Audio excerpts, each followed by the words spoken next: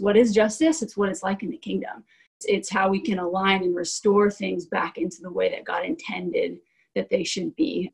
We believe that anywhere that the church is, everything should get better, that it should affect all aspects of society, because believers have eyes, and we should continue to grow to have eyes to see how should this look, and with the authority that Jesus gives us and with the love that he gives us to bring those things into alignment with the kingdom is really what we're after. Welcome to the Watermark Wesleyan Church Reach and Teach podcast with your hosts, Randy Johnson and Dan Ward. Hey, welcome back to the Reach and Teach podcast. I'm your co-host, Dan Ward, joined here by Randy Johnson. How you doing today, Randy? Couldn't be better, Dan. I've been looking forward to this one for quite a while. Yeah, I have too. Today, we're going to jump into an interview you did with Trevor Kaufman, the campus pastor at our South Creek campus. He was in your role overseeing outreach, that whole world, for quite a long time, and just recently moved into the campus pastor role at South Creek, which he's doing a great job at. So we're going to hear from you and Trevor, and I think people will really enjoy this interview. We are talking with the team at Poetice, which is an organization that we as a church have partnered with for quite a long time. We are joined today by their Chief Executive Officer, Abby Van Peursem, along with her husband, and their Chief Advancement Officer, John Van Peursem, and also Will Hill is their Chief Strategy Officer, and some big fancy titles there, but these people are really brilliant. You can hear it as they talk about all the things that they do, but more so even what I was impressed with just hearing them talk is their hearts for sharing the gospel with people, for bringing justice, and just all the amazing things that they do. It was really cool to hear a glimpse of. So without too much further ado, we'll jump right in. Randy, were there any kind of highlights for you or anything to be listening for as we check out this interview? I think you said it. Their heart is just so right there. And just hearing about, knowing about, and also having Trevor there because he's been there so many times, just to reaffirm that it is really a cool thing we're involved with. And I'm just hoping we get more and more people to connect with them. And so hopefully through this interview, people will take advantage of the opportunities that are coming and use our Reach and Teach at watermarkwesleyan.com email to connect and see if they want to plug in and even take a trip there. But you'll hear about all that on the interview. Great. All right. Well, let's jump in and let's take a listen. I'm here with Trevor Kaufman, and this has been planned for a couple weeks now. And Trevor, I'd like you to introduce our guest for today. I'm so glad they're here, but I'm going to let you introduce. Yeah, we are here with John and Abby Van Peursem. If I said their last name right, then that's a miracle, because I never have been able to figure out in all the years I've known them. And then Will Hill as well. And these guys basically run and direct Poetice, organization that we partnered with the past, probably 10 years now. And it's just been awesome to be in relationship with them and partnership with them and just see their ministry explode and grow, and our engagement with them continue to grow over the time as well. So it's going to be great to hear from them. First, I want you to introduce yourselves. We'll start with Will. So Will, just give us a little background and how you got into Poetice. Hi, I'm Will Hill, and I'm glad to be here today, and thanks for the opportunity to join you guys. I've been connected with Poetice since about 2011, and I've been working pretty much with them since then. I got brought on initially to help with some creative elements, and then slowly over time that kind of morphed into almost every department. So that's kind of a quick snapshot about me. And your background is creative arts? Yeah, my background is in design. Well, Abigail and John, go back just a little bit further. Maybe you can give us how you got into Poetice, and then we'll dig a little deeper. Yeah, so I'm Abby. This is John. Again, it's also really great to be with you guys today. Thanks for having us. I have been with Poetice since 2012, so near to the same time that Will came on board. I also bumped into Poetice as well, and John joined around 2015. Mm-hmm. My entrance to Poetice was, I was really on a hard track towards doing humanitarian work. I was a senior in college and was looking to, do good in the world and just make my mark or be part of something that was really good. And so my mind and my heart was set on humanitarian or social justice work.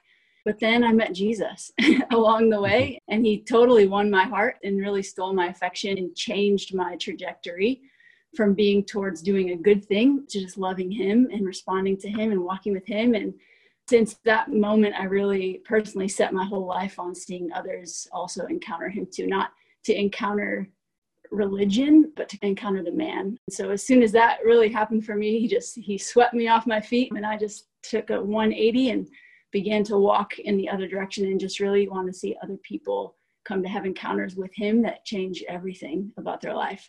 So that was back in 2011 and really never looked back. I jumped on the team. I moved to Zambia in 2013 and have been just running hard together with this team really ever since then. So John can speak to his own intersection. Yeah. In 2013, my home church, I'm from South Dakota, so my home church was going on a short-term trip like Watermark often takes every year with Poetice, except for this crazy year.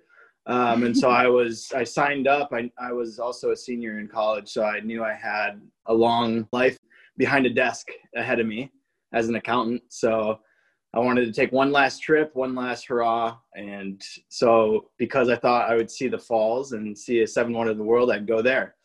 And didn't realize I was going to encounter Jesus and have him completely wreck my life and build it back up. And yeah, so my life really changed in 2013. And it's just been kind of a process of following him and letting him guide every little step along the way. Abby happened to be our team leader at that on that trip, and so that's where we met. Ah. And yeah, so we met and started spending some more time together and things like that.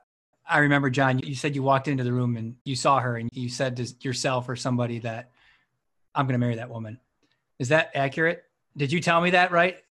It's pretty close, I would say. Yeah.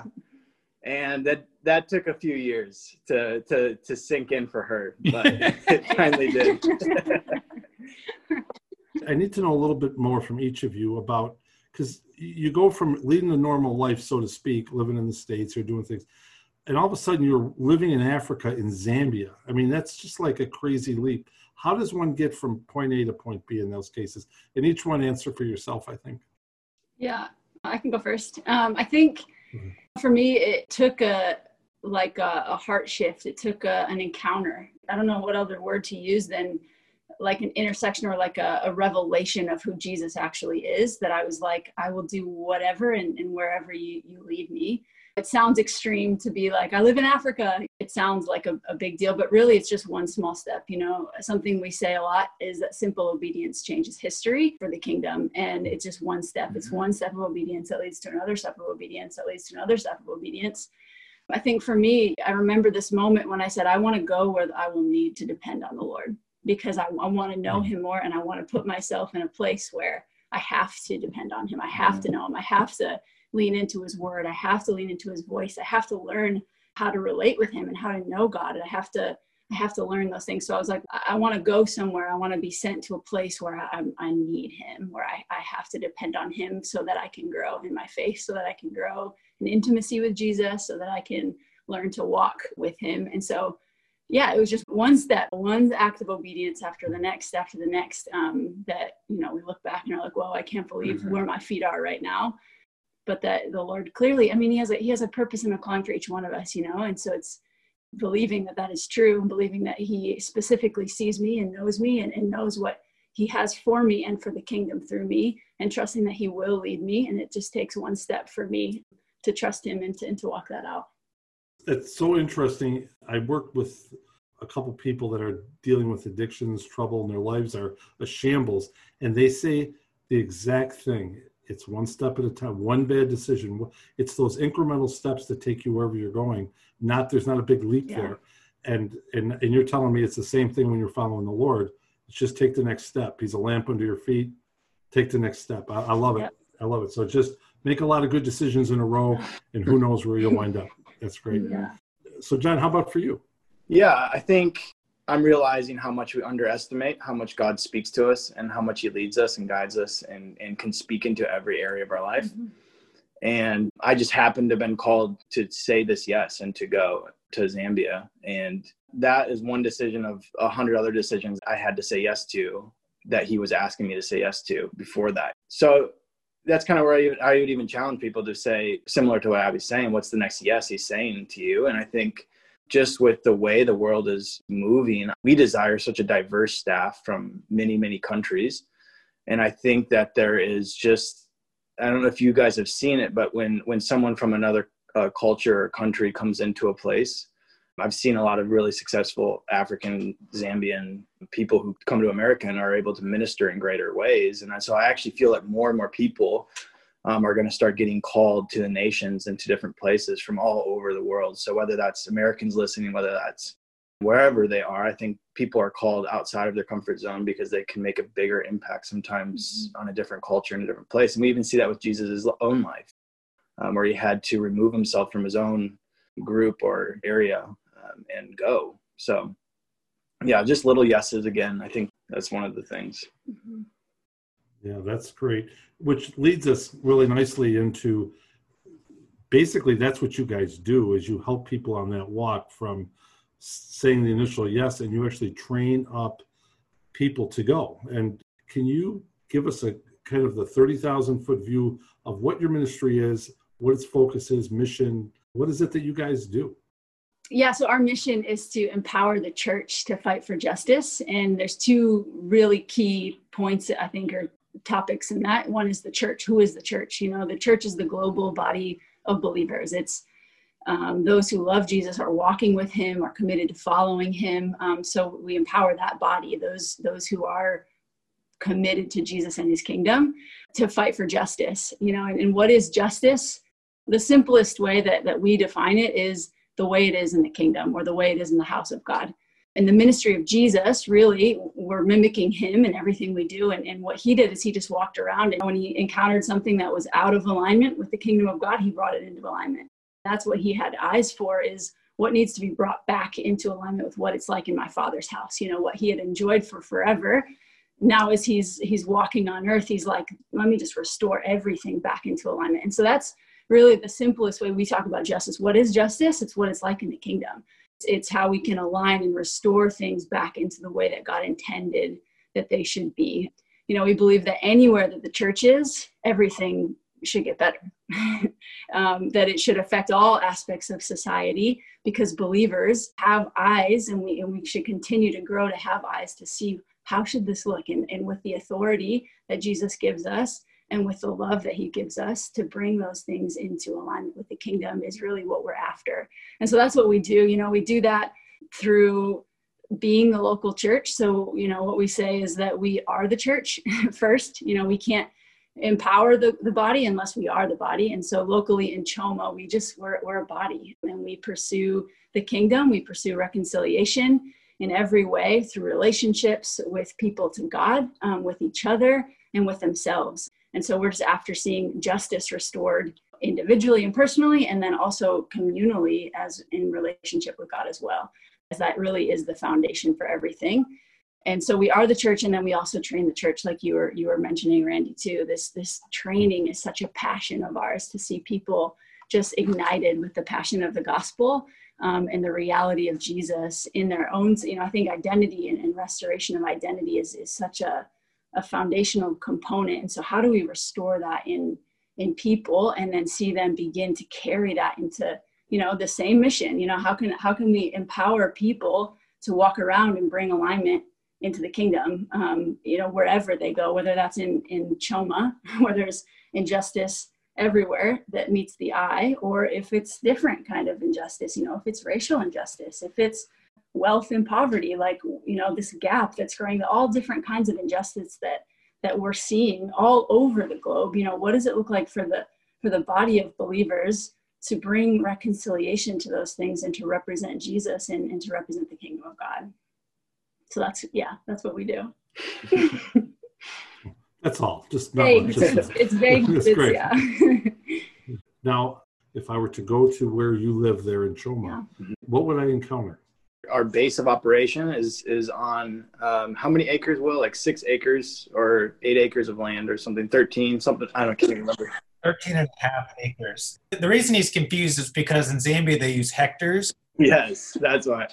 I've gone metric. Yeah, so he's metric. So it's 13 and a half acres. It's like 6 or 7 hectares or something like that, whatever the metric. So we have that base of operation, and we're sandwiched between 2 very impoverished communities, Mapona and Kabanana. And so what we basically said is we've taken kind of the biblical model of Paul and said, we're going to go after this community. until every single person is restored and we see the kingdom literally tangibly into this place. And so, like Abby said, we have like a gathering that we would do on a typical Sunday. But we just believe that our church family is even more than that. So we have a ministry for adults, youth, kids, kind of these different age groups. And we work with each one of them in different ways throughout the week. We take a lot of community outreach. It's very common in this culture that we would visit homes and sit with them and talk with them. And so it's very communal culture. So as weird as it might be in America to go door to door, knock on homes and sit with people, it's very common in that culture. So we call it outreach. We do that on a daily basis. When there's not a COVID pandemic, we often, every week we would bring 500 or more kids to the base on a Wednesday and do kind of a program, things like that. Did you say 500? Yeah, 500. I think our biggest was ever was 750 or something on a Wednesday. Kids. Yeah. And how many do you have to staff that? Not enough. So the laborers are few. Let's send some our way. We need some. All right.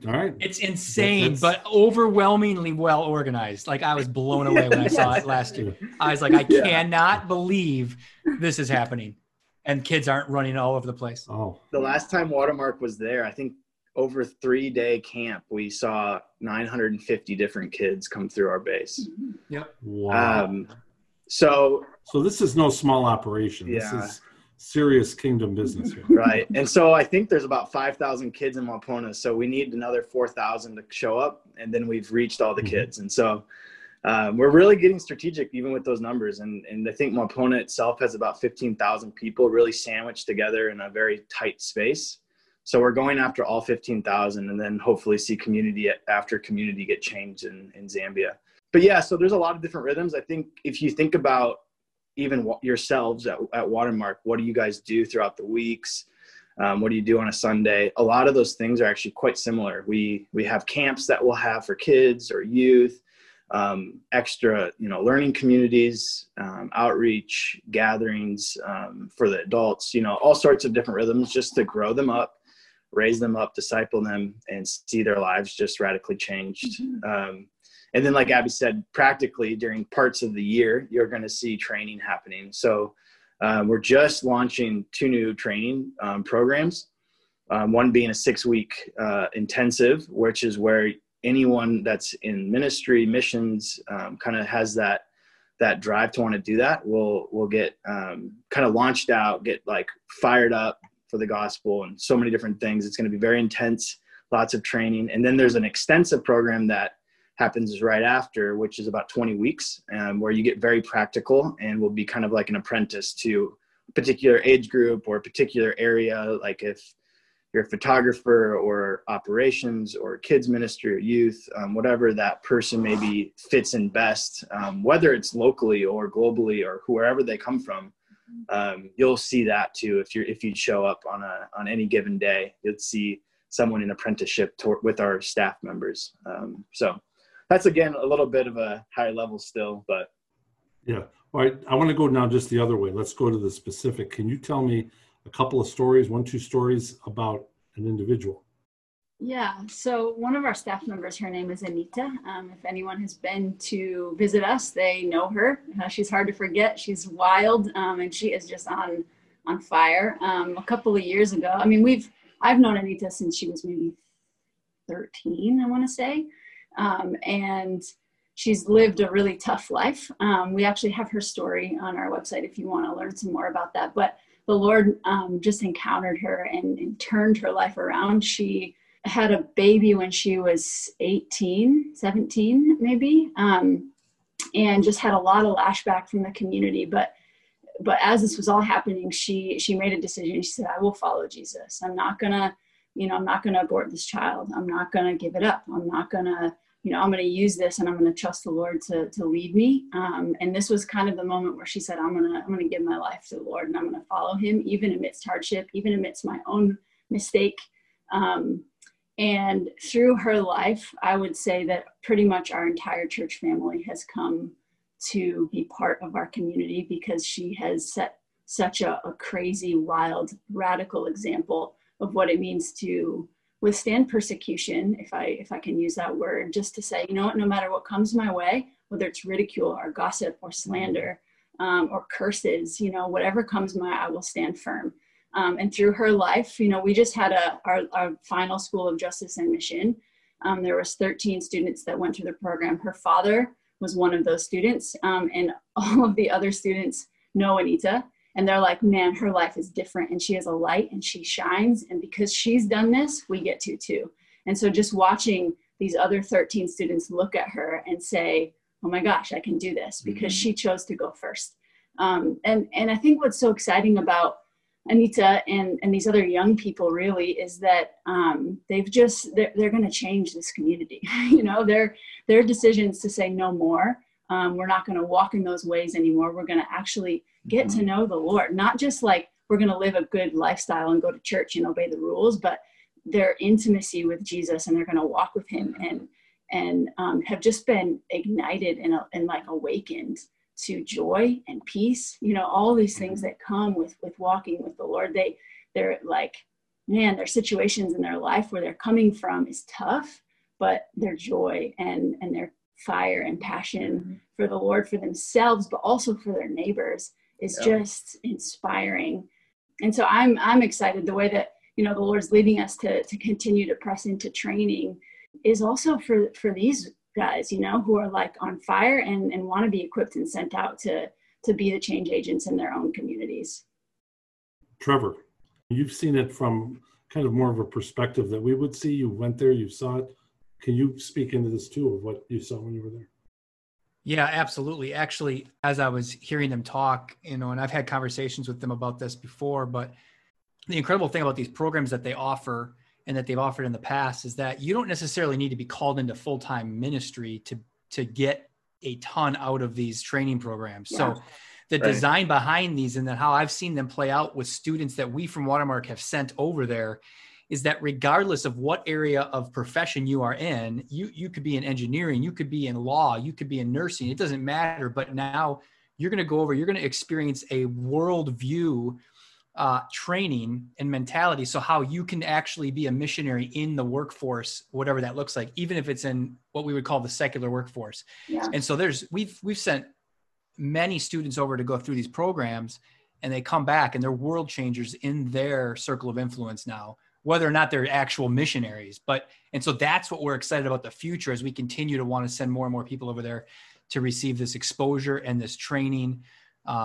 It's just, you can't go wrong with it. You don't have to be like, you don't have to be called into full-time missions. All of us are called to be advancing the kingdom of God in some way, shape, or form. And this helps train and empower people to do that. Right. You kind of alluded to before about people getting involved, or you need more staff and stuff. Why don't you do more of a full explanation of how people can connect and maybe even come and join you? I mean, what would that look like? There's several ways to get involved for sure. I just love the challenge that it is to like, let's go, let's sign up. We need people to be launched around the world to see the gospel carried out and the Great Commission carried out as well. And so I'm all for it. I'm like, if I meet anyone, I will say, hey, let's go, let's do something. Let's be adventurous. Let's take on the challenge. Let's go. God's calling people everywhere. But then I also think that there's strategy in the kingdom. There's strategy to do it. And I think that's something that our program really does well. Is it gives a great strategy to get people to bring the gospel to the world. And so one of the outcomes potentially is to join the staff. So if you go through the pipeline of the intensive and the extensive, we make a call if it's a good fit to join staff. And I think, you know, strategically, and we see growth happening over the next few years to see if we can launch out to some neighboring countries or communities or neighborhoods. And we need more people to do that from all nations, and that includes the U.S. And so I think the first intensive starts in the end of May. You can find all this on the website as well too, but then you can flow into the extensive that's 20 weeks or come back in January to do the other extensive there. A great way to get exposure to is a short-term trip, which you guys are taking one, I believe, in July. So in the work trip. Yeah, in the work trip, but I think that's set. But yeah, I think, just getting exposure too, that can launch you into being like, whoa, actually something is different. My experience, there's sometimes some bad rap for short-term trips, but my whole life was changed by a short-term trip. Mm-hmm. So I'll never knock on them, because if I didn't take that, my life would be the same. And so just even challenging someone to take a short-term trip to be exposed and to be just to see, like, get your feet wet, and you never know what the Lord's going to do with that trip. So those are a few ways. And as Paul Gartley always says, a change of pace, a change of place gives a change in perspective. Yeah. And I think that is so powerful, is even just as we continue to take daily steps of obedience with the Lord, is to help ourselves, like, get open eyes and get, open our hearts up to see differently and to let the Lord speak in different ways, is to go and get exposed to something different and change your worldview, like Trevor said too. One thing I've learned since I've been with you guys, and we've been on a few calls now together, is how important Will Hill is. Yeah. He's not in Africa. He lives here, but without him, a lot of things wouldn't happen. And Will, if you could just talk to, how does somebody become a you where you're so glued into something, but yet it's so far away, and yet how does that work? Well, I think it goes back to kind of some of the things that have already been mentioned, which is, I know for me personally, I was doing a lot of work in the more secular industries and had a lot of good creative jobs over the years in a bunch of different genres of work, from fashion to film to whatever. And for me, it was I never intended to work in or with the church or in missions. That was never really on my radar at all. But I got invited to work on a documentary in Guatemala City. And it was a documentary about women who worked in the dump. And I remember that moment was just when I was on that trip working on that film, that moment, there was just something that shifted inside me. I don't know if it was a burn for, just against injustice, but it was like, I should use what I've been given to benefit the kingdom, and not just like some fill in the blank random company. I don't need to sell trend anymore. I don't need to sell, whatever. Like, I need to reorient my life. So kind of like what Abby said a second ago, like a change in placement, a different perspective, radically reoriented my approach to how I was going to utilize my gifts, and also just like what I was going to pursue as a career. And so like shortly after I did that, I kind of just said, I'm going to leave this behind, and I'm going to see what it looks like to just pursue trying to help in the world. I spent a few years kind of just leading an NGO that was just helping put kids in school, like a very tangible, development-oriented thing. Like, hey, kids aren't in school around the world. There's a bunch of hurdles to why that is. Let's put them in school. And I did that for a number of years. And it's through that initiative is how I got connected with Poetice. I was actually at a music festival promoting this, development agency that does education, and met some of the Poetice people, and we saw that they had some needs, yada, yada. We became friends. And then, the more that I've been diving deep into just this over the last decade, I think the more and more and more I've realized just the nature of how critical people who are Jesus followers in all aspects of, if you think about the body of Christ, it's diverse, it's the hand can't say to the foot, I don't need you.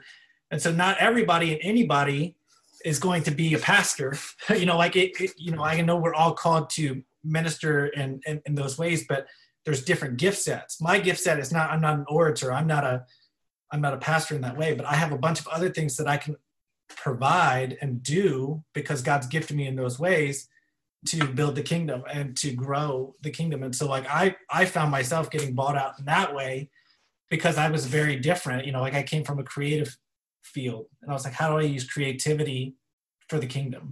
And so all of those things for me pushed me in a direction to say, I don't live in Africa, but I am super connected to what they're doing because the heart of what is being done is in line with my own heart. And so like, I look at it like everything that I'm able to contribute in the way that I'm able to contribute is benefiting and furthering our goal collectively.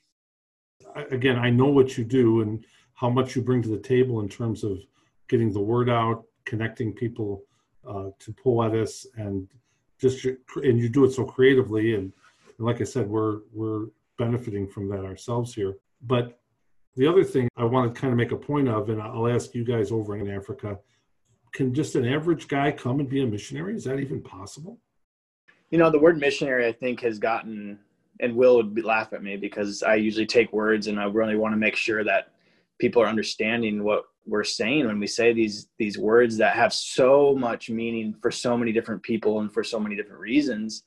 And so the word missionary, if you say that to someone, you're going to get a big spectrum of what people think that word means. And so I think we're all called to be missionaries, and we're all called to the Great Commission, and we're all called to bring the gospel wherever we go. So can any average person come to Zambia and do missions work? Yeah, of course. Because none of us are average people, because we're made in the image of God. So I think everyone can utilize their skills in every particular way, and God's crafted each person to do missions, to be a missionary. And yeah, of course, everyone's going to look different. Some people might do it professionally and some people might do it differently, but we're all called to be missionaries, all called to that mission.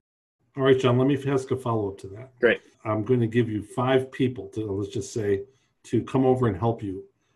Tell me what skill sets you want me to grab and throw your way. If you could pick 5 people, what would their jobs be to really help over there? What do you need right now?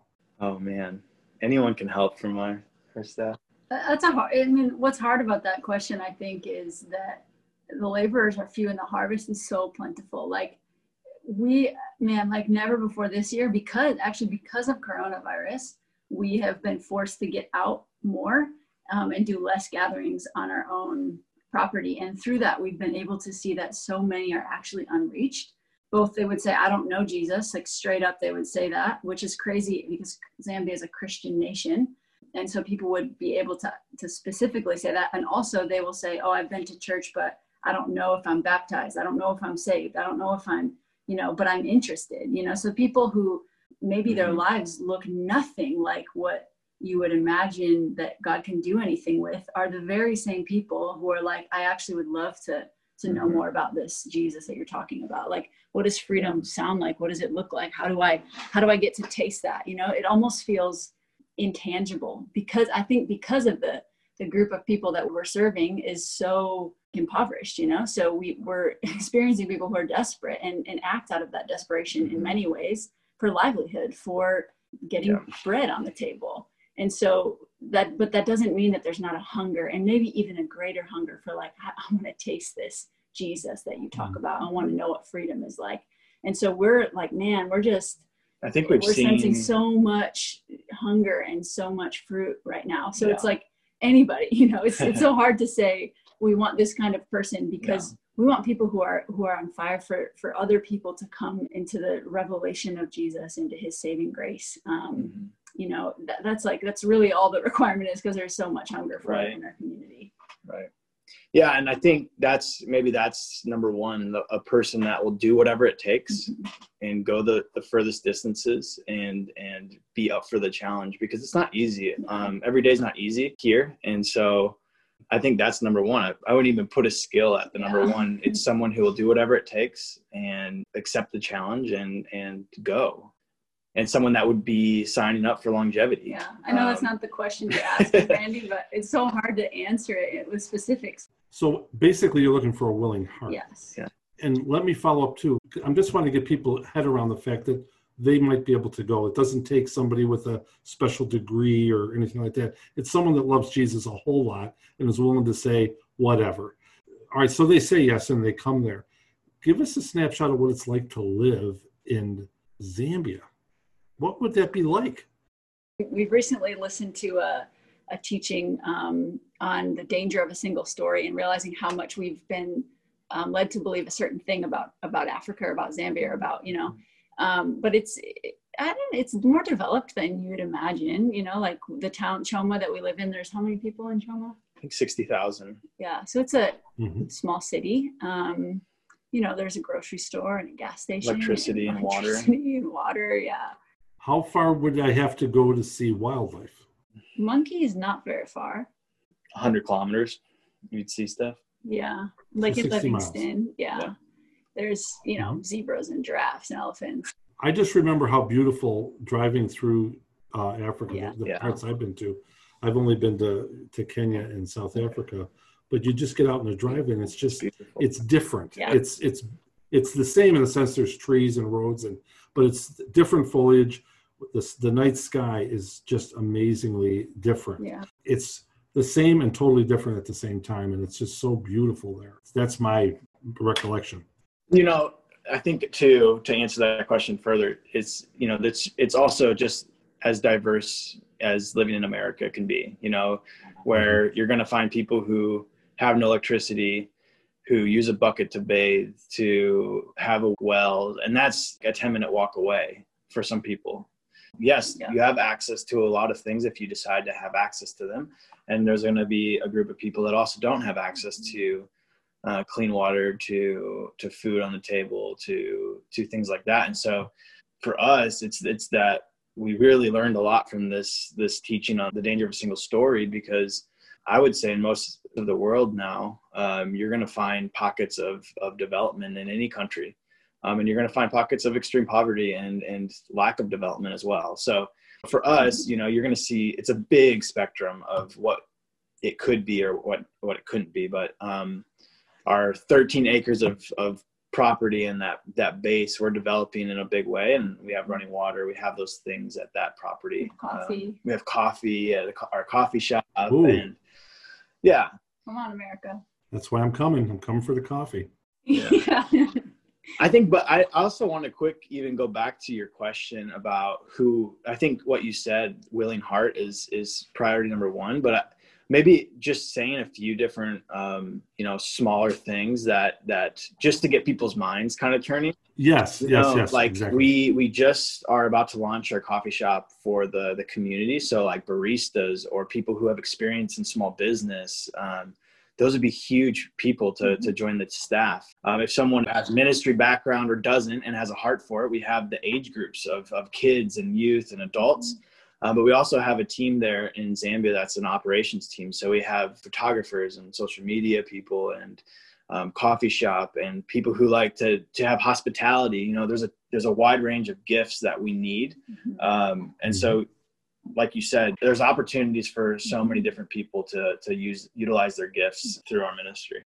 I was just going to piggyback on that. I mean, like even things like people who are good with their hands, who could do maintenance type things, or people that A mechanic or agriculture, or, like there's a whole range of skill sets that will be really beneficial. Yeah, that's the thing I noticed when I was out and about missions is they need everything, just like here. You need everything. That's fantastic.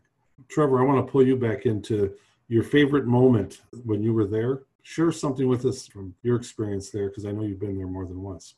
Yeah, I think what I've been captured by Africa in general is just their heart and their passion for worship and Poetice in general as well. And so as a worship leader for so many years, being immersed in Western culture and Western worship styles and all sorts of stuff like that, and just the Wesleyan, denominational, the way services look around here, which are great, and there's nothing wrong with them. But to go over there and see something totally different and totally unique, and people just kind of completely let go when it comes to worship. And you could be a part of a worship experience that's got thousands of people, and you can be a part of a worship experience that has 15 people in a small room, and the power and the energy is no different in either one of those. Yeah. And so to learn from that and take that back as a worship leader for myself. And I mean, I don't do that as much now, but it's still my lifestyle. We all worship every day, something anyway. And so, we often get mixed up with just music being worship, and we know that's not the case. But even just musically for me, seeing that over there, it just enlightened me in so many ways. And so there's many stories I could go into about how I've seen that play out, but it just expanded everything. Actually, my first time I went over there and experienced it, I came back and I was angry. Like I was upset. I was like, why isn't it like this here? Why don't we worship like they do over there? But I had to be checked by that, because that's not the attitude that we should be coming back from these experiences. So I learned over the years to take the beauty and to take the power of what I experienced in Africa and apply that within our culture and context here, which isn't wrong. It's just different. And to be able to take what our culture and experiences are in the Western culture and bring pieces of that over there when I go over as well. And so to be able to unify these worlds in small, tangible ways without, stepping on the other culture, but embracing the other culture. That's what I learned over the course of my several times there. That's just one of many things, but, so I could go into detail about specifics, but I just don't have the time, but that's the generality. Trevor, let me just follow up with one question. You've taken tons of people over there. What does it do to people that go there and come back? It completely blows their worldview. That's what I mentioned earlier. And so it expands everything. It makes them realize, oh, the way that I do things here isn't the only way to do it. Yeah. And there's so many more ways in which God is at work, and his kingdom looks so different. It doesn't look like the only thing I've ever been exposed to for the 15, 16 years of my life. If you take a high school student over, or even you take somebody my age over there for the first time, and it does the same thing. It's like things are different. The world is different. God's kingdom is not just Hamburg, New York. It's global, and he works in unique and powerful ways. And we can learn from all of those cultures and improve and learn from one another. And so that's what it does. People go over there, their minds are changed. They look at life differently. That's why short-term missions trips are so powerful, because it only takes a few days in a culture to realize and put into perspective, like back to the whole change of pace, change of place perspective thing. It really is true. And so anybody should go and experience some sort of a different culture. And yeah, there's ways we can do that even within our own city, but there's something powerful about going over and seeing these things. You have your preconceived notions of what it's like, and then you realize, whoa, it's super different, but it's also super similar. And so how do they come together? That's great. So do you guys want to do like an official invitation for people to come visit you over there? Yes, come visit us. There you go. Is that official? Well, we're going to be with you guys in a few days for Equipping Weekend, and we'll be with you Friday night and Sunday as well. And so please find us, Will, myself, or Abby. We'd love to talk with you guys about any trips, any trainings that we have. If you have questions, we'd love to get together with you in any way possible and invite you out officially to Zambia. And anybody can get a hold of me here at the church, or Denny Willis, who loves to come and visit you guys too. Yeah. And so connect with either of us and we'll figure out a way to make it happen. But we're so excited to have you as part of our partner ministries, because you've done so much profound changing in people's lives by just spending time with our people and connecting them to the purpose that God has for them. And I'd like to officially thank you for being with us today. Will, John, and Abby, just thank you so much. Thanks for having us. Thanks. Thank you. It was great to be with you guys today. We'll see you soon. Man, what a great interview. It was so great to hear from Abby and John and Will and you and Trevor. What did you enjoy in particular about having a chance to talk with them? Well, I almost could envision some of the things, and I think just having that conversation, just listening to them, and then some of the things that Trevor was saying, and also having other conversations with Trevor, I'm almost starting to picture what it's like there. And I have seen a few pictures, but I'm really looking forward to the trips to come and actually connecting and actually seeing what those classrooms are like at the when they do the trainings, and the fact that they're, we as a body are able to help actually scholarship some of the folks that'll be going into those training and building missionaries that'll serve all over the world. It's cool to think about training missionaries in other countries to go into other countries, and it's like at the heart of everything. Yeah, that's great. I really hope some listeners will get involved. I'm looking forward to having Poetice here for the Equipment Weekend coming up here in October. Check out the church website for more details on that. As always, we'll have all pertinent links and information in the episode notes. So please go ahead and check there if you are looking to learn more about Poetice. You can also reach Randy and me at reachandteach@watermarkwesleyan.com. We'd love to hear from you. Love to see you get involved in Poetice. Thanks for listening and have a great day.